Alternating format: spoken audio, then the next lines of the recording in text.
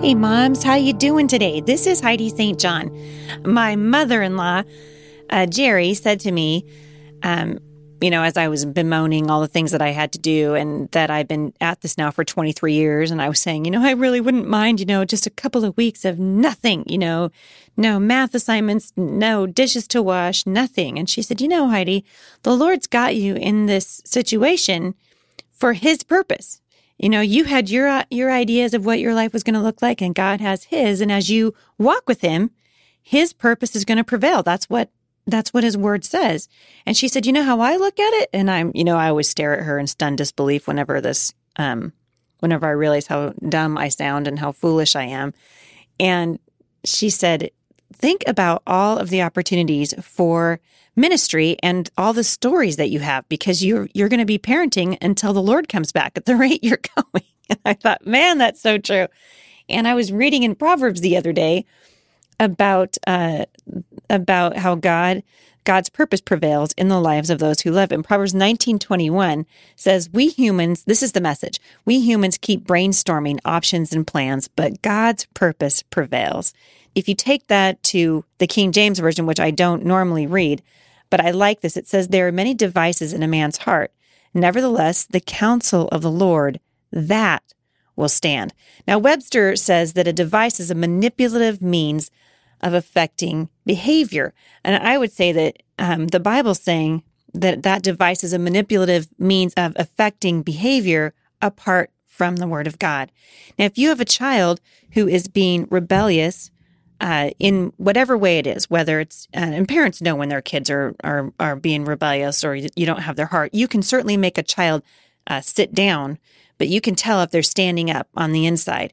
And I think that we look at what's going on with our kids, and it's easy for us to use an external means to manipulate their behavior. But if we don't get to the heart of the problem, and we don't use God's word to affect their heart and attitude, and we don't pray over God's purpose in their life, then that device might change their behavior, but only God's word can change the heart. Only God's word can change the heart. We have to show our kids verses in Scripture when they disobey, because we want them to understand how important that is to the Lord. Our words are only going to last for a day, but the Bible says that God's word, the counsel of the Lord, that will stand. We can try all kinds of ways. We can brainstorm and have all kinds of plans.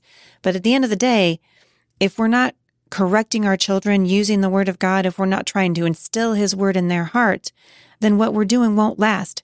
God's word lasts for eternity. Our words are just here and they're gone. And so I want to encourage you, if you're struggling with your kids, and particularly with a teenager who is giving you pause and you're wondering what you should do, go to God's word, seek biblical counsel. We either believe in the sufficiency of God's word or we don't. We either trust God or we don't. And we show that in our actions. So are you practicing what you preach today, busy mom? Are you asking the Lord to show you what it means to apply His word to your life every day and contrast the devices of man and the counsel of the Lord? So often we depend on ourselves and we don't depend on the word.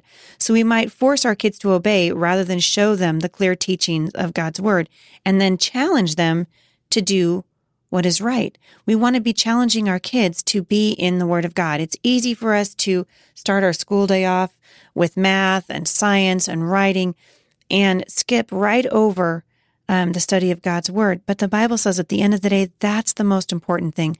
We need to be parenting our children out of a desire to see them walk with the Lord, not in manipulating any situation by human means, but rather going to God's word and asking Him to show us His way for parenting that child so that His purpose ultimately can prevail. For more encouragement, visit me online at thebusymom.com.